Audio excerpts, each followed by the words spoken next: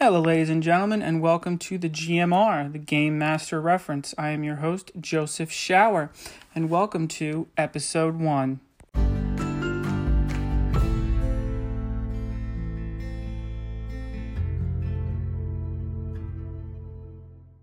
Since this is the first podcast, I would just like to go over why I started this podcast. I have been GMing, and I've also been a player for role-playing games for the better part of 11 years now. I started when I was 10 years old up at Forestburg Boy Scout Reservation in New York. And I'm now 31 years old and living down by Atlantic City. And throughout my whole life, role-playing games, whether it be Dungeons & Dragons, Modern, Star Wars, Warhammer, they all have really I've always had a great time playing them. So, and I truly enjoy playing them as well. If I could get paid the big bucks to play the game every day, I would. And I wanted to take this hobby one step further. And I am by no means an expert. I am by no means the foremost authority on role-playing games. But I truly enjoy what I do, and I've gathered a lot of experience throughout the years. And I wanted to create a podcast to kind of share my experience with everybody and see if I can spread this game culture and even make the game more enjoyable so that more people want to join. And of course, I also want to help any GMs who are just starting out or have been going for a really long time and they just need something different. You don't have to agree with everything I said. You can disagree with me 100%. But as long as I get you thinking, and planning differently, then that'll make your table game better and that'll make your campaigns much more enjoyable. So, without any further delay, I'm going to dig into, for our first episode, I'd say the most 5 important things when it comes to being a new Dungeon Master or Game Master. I'm going to use Game Master for the remainder of the podcast. These are things that I feel that when you first start out as a GM, you really need to know these. Everything else is built upon these, just like anything else. If you don't have a good foundation, then the rest of the building will crumble. So, number 1, know the rules. You need to know the rules of whatever rule set you're playing. If you are playing D&D, you need to know D&D's rule set. If you're playing D&D 5th edition, you have to know those and how it differs from 3.5. If for some reason you have some old 3.5 players, maybe from Pathfinder, 4th edition people coming in, you need to know how you can breach that gap between the two, how you can close that gap. Some things in 3.5 are not present in 5e, and there are things that are present in the 5th edition, 5e, that aren't present in 3.5. And you need to know the rules. You need to know the rules better than your players do, which sounds kind of silly, but you need to know the rules forward and backwards. And don't be afraid to write the rules down. Don't be afraid to write them down to reference them back later. D&D or any core rulebook set has a myriad of rules, and some of them are very small and very minute. So while it seems inadequate and it seems almost scary to know all the rules, if you have a good set of the rules, you can get a lot done. And if you even know how to reference them and where to find them, that's even better. So my advice for a new GM,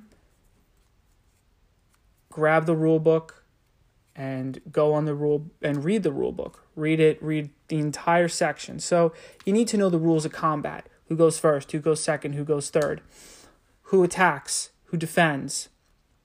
And you need to know all the small rules too.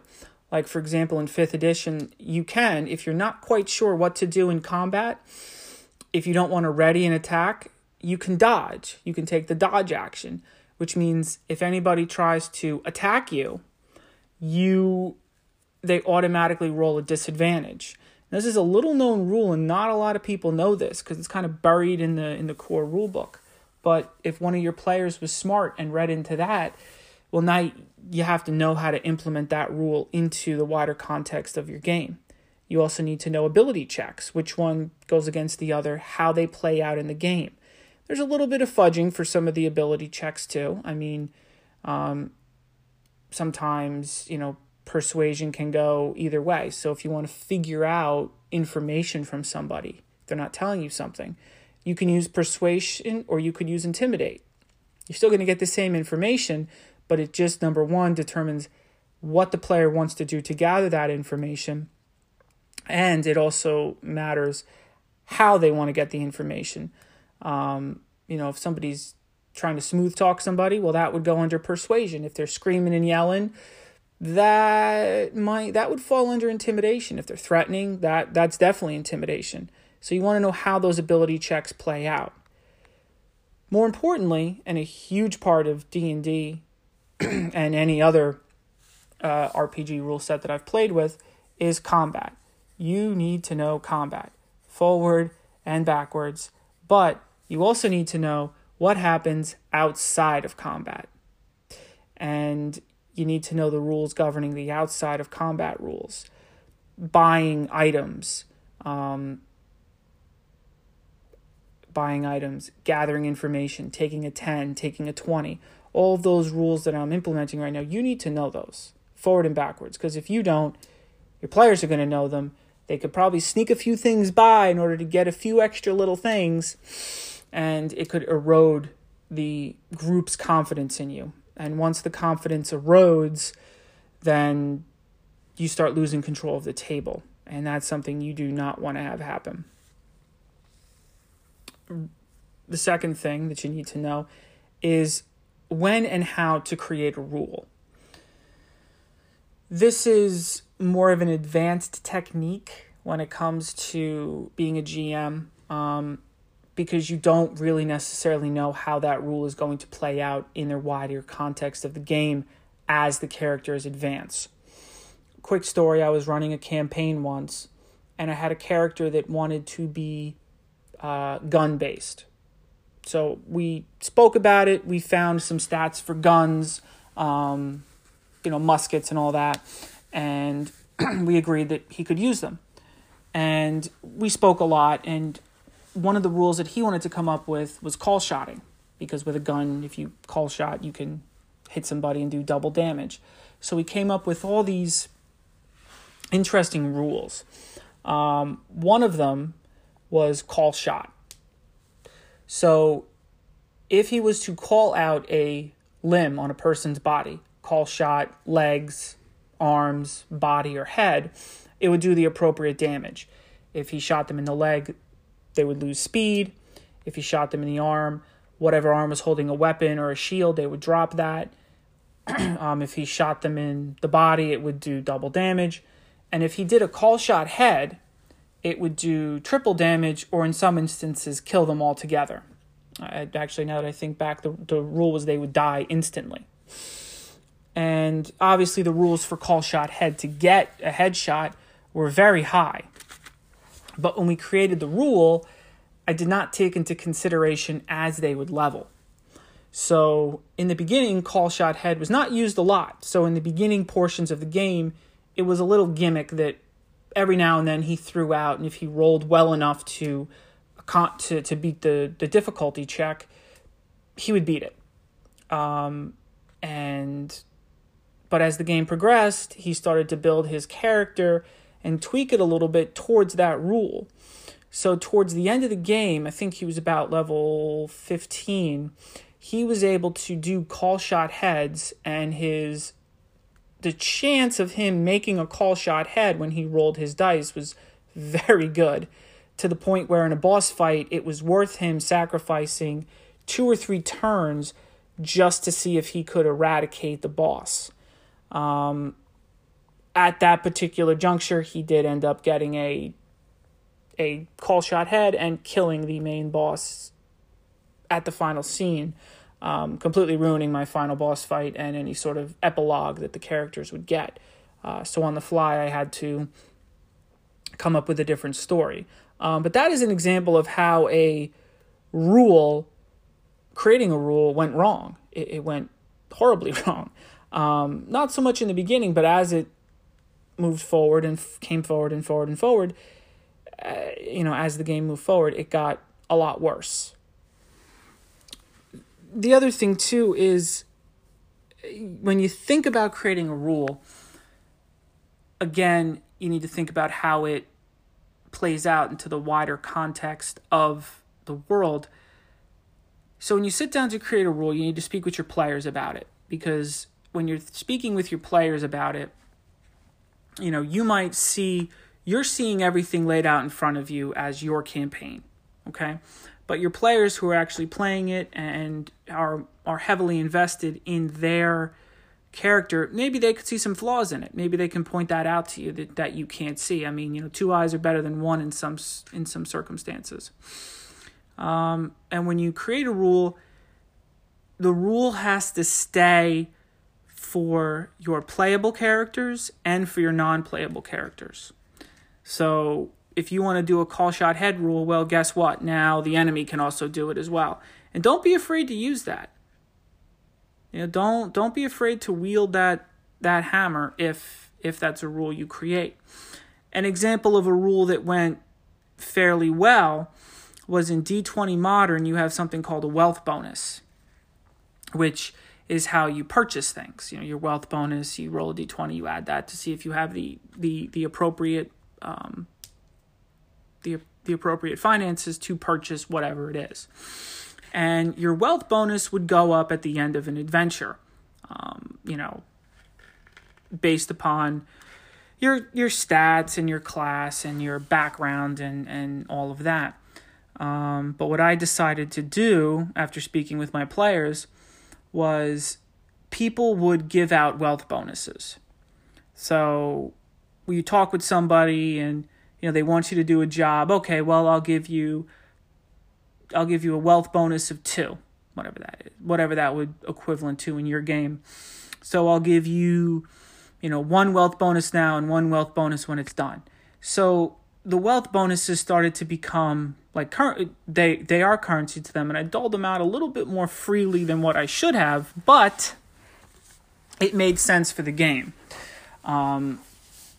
Another way where I created a rule but also changed a rule is we were playing D20 Modern Apocalypse, and in the equipment sheet, first aid equipment and water wasn't they had trade value in the game. So each item had a specific trade value, and you could, clothes had 1 trade value, and every item had a trade value. So if you had items with you, you would trade them based upon their trade value for something else. And this was the apocalypse. And, water and medical supplies were reasonably priced. It was 6 trade units for a first aid kit, and I think 8 trade units for water. And I looked at this and I thought, well, wait a minute, if this is the apocalypse, this doesn't make sense. First aid kits and fresh water would be very hard to come by, and they'd be prime items. Same thing for gas. So after speaking with my players a little bit, hey, what do you guys think about this? I upped the trade value on all of those things. Did it make the game a little more difficult? It most certainly did, because now I upped it substantially. So now you needed 20 trade units to get, anything remotely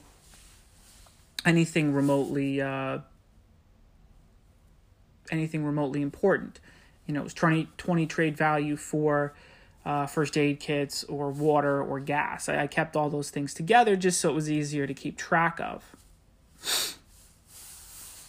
So to finish up, when you want to create a rule, you want to talk about it with your players.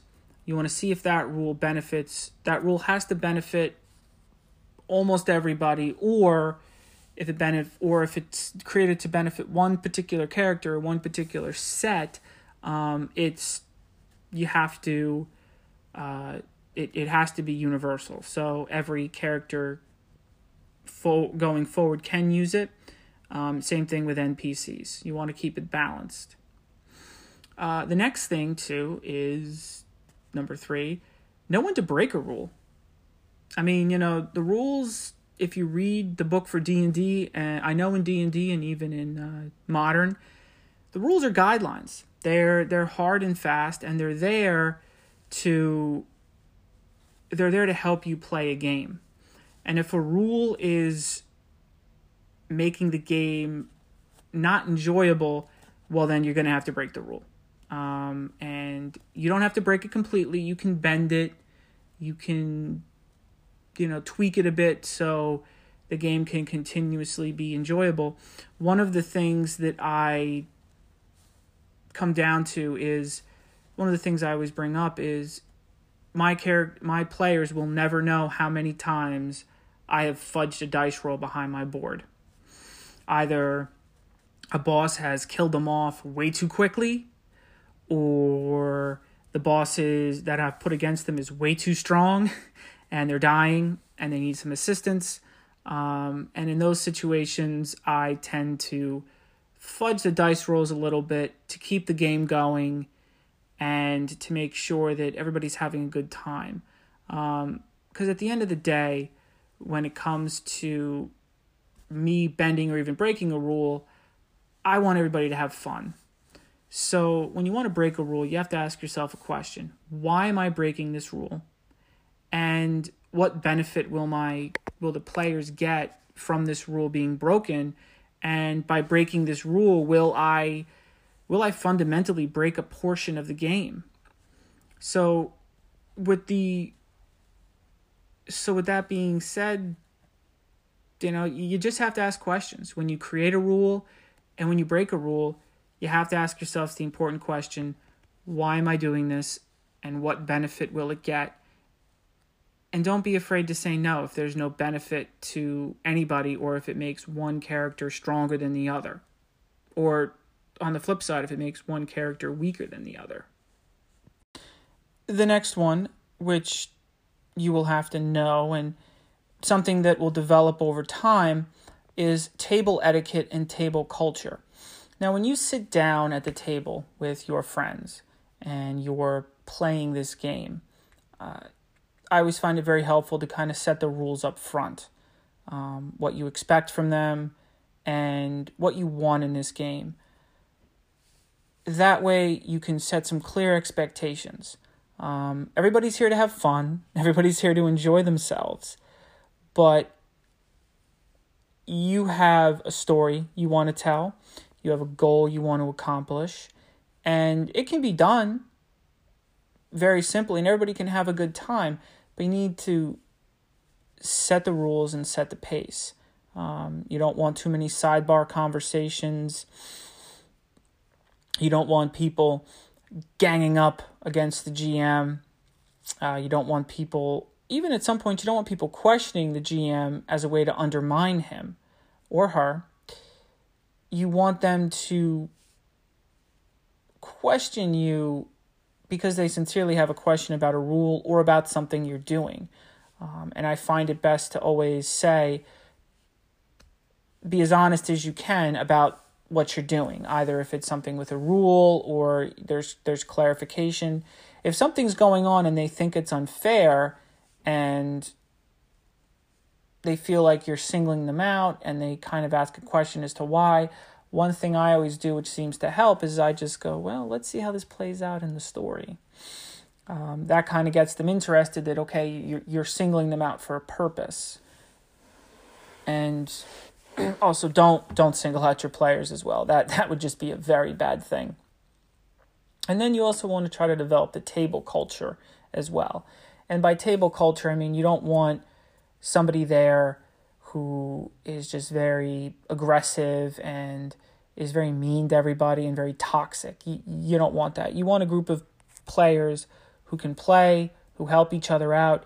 Even if at some points, the table decides to split and some become bad and some become good, that's a difficult thing to handle. But even that can be done with friendship and tact. I've had that happen, and it's a lot of fun when it's handled correctly, but it's also very difficult, and it can go sideways very quickly.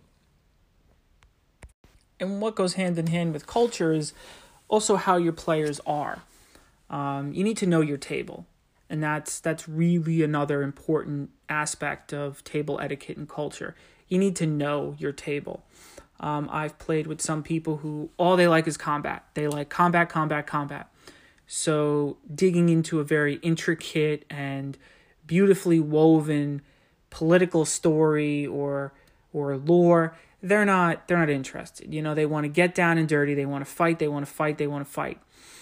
So if that's what the table wants, you as the GM may have had something specifically planned out for this. Well, now you have to have some other plans, and you have to throw in a couple more enemies or do something to keep their attention.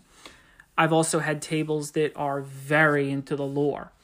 And when you're trying to lead them into combat, they start leading away to try to learn more about the lore, or they try to avoid combat to try to gain as much knowledge as they can. The other thing too is after a while, been playing with the same people for a while, they'll start to know, they'll start to figure you out. They'll start to know what you do and how you do it. So you kind of need to be wary of that and change things up, change things around. That way nobody can really get a handle on what you're doing. You can always play music. You can use different voices if you're talented enough to do that. I've played some music at some of my tables, and it was not a big hit. They repeatedly asked me to turn it off. I have used some voices to some effect just because it breaks up different things. I mean, you're a storyteller. You need to sit down, you need to tell a story, and your players are moving through this story. And you need to tell the story the best way you can. So you can use props, costumes, whatever it is. But above all else, you have to develop a culture at the table where you're the person that's guiding and leading them down this path, and they're just a group of friends who are trying to overcome every single obstacle that they put in your way. Every table I've been at has been completely different, and to say that you should handle everything as that everything is the same is incorrect. Every table I've been to has been completely different, and that's what makes them all unique and fun and a little frustrating at times. The fifth thing, the final thing, which of course everybody kind of runs into. I've been doing this for 11 years, so I definitely run into it. I've run into it a lot, is you need to avoid burnout. You need to avoid DM burnout. And I know everybody says, oh, you can't burn out. This is fun. You can burn out. You can spend hours and hours and hours coming up with stories and intricate, side quests. And you can come up with 1,000,001 different things in order to make this story work. And you will burn out. You will run out of ideas. You will run out of steam. My advice, my advice is, if you want to make a campaign, you should really spend no more than 2 hours making that campaign, maybe a little bit, 2 hours a day on that campaign. If you really want to make a detailed campaign. Most campaigns people can throw together within a weekend, 4 hours, 2 hours a day. But you best know when you're about to burn out. The other thing too is create campaigns that have a beginning and an end. Some of the worst campaigns I've had have just dragged on and on and on and on and on. And you're on like adventure 12, and you're supposed to go to adventure 15. And then at that point, when the players get bored of the story, they'll want you to finish, and they'll tell you, listen, we need to be finished. This is getting a little boring, a little monotonous. well, now you're going to rush towards an ending, and rushing towards an ending isn't any good at all. It ruins the build-up. It ruins a lot. So I would say, by my personal experience, I would say you should be able to get an adventure out and finished and done between 3 to 5 sessions. That would be the optimal time. That would be the optimal time to get a session out, because you'll have a beginning, a middle, and an end, and then you can move forward to other things. You can always add your own flair to that. Do I have certain adventures have certain callbacks to other ones? Yes, I do. I most certainly do.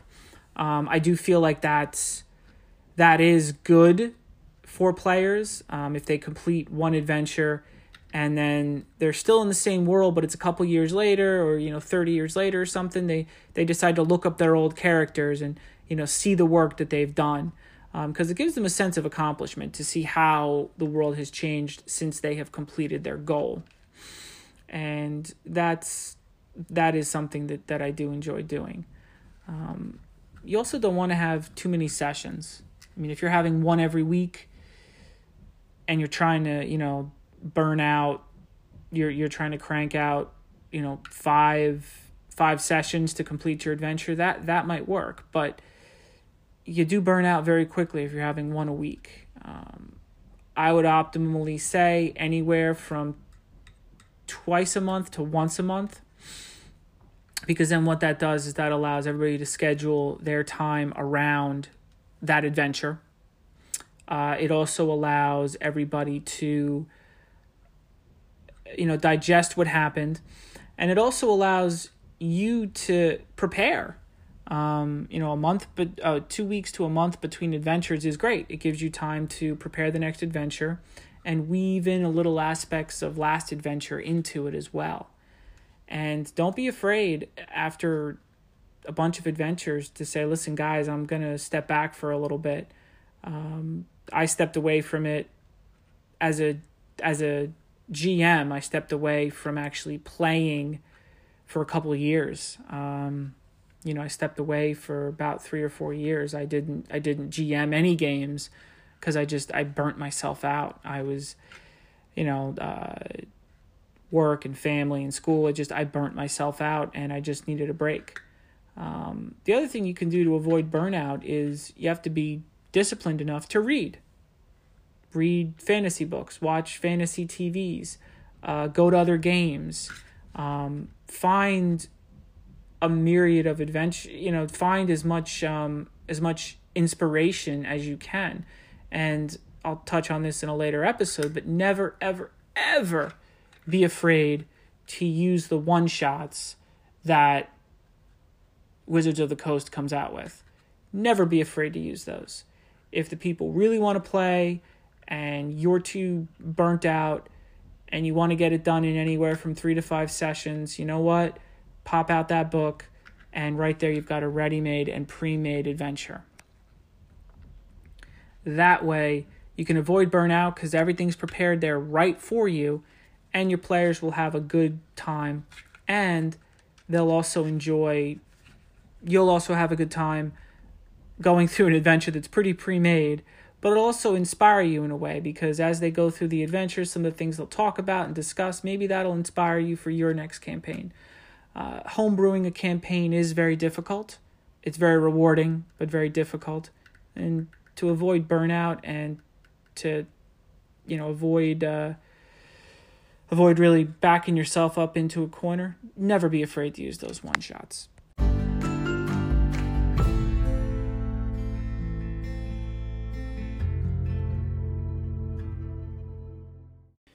Well, unfortunately, that's all I had planned for today. I would like to thank you for sticking it out with me on this podcast. If you have any questions, comments, or concerns, you can leave any voice messages over here on the Anchor app, and I will be more than happy to get back to you.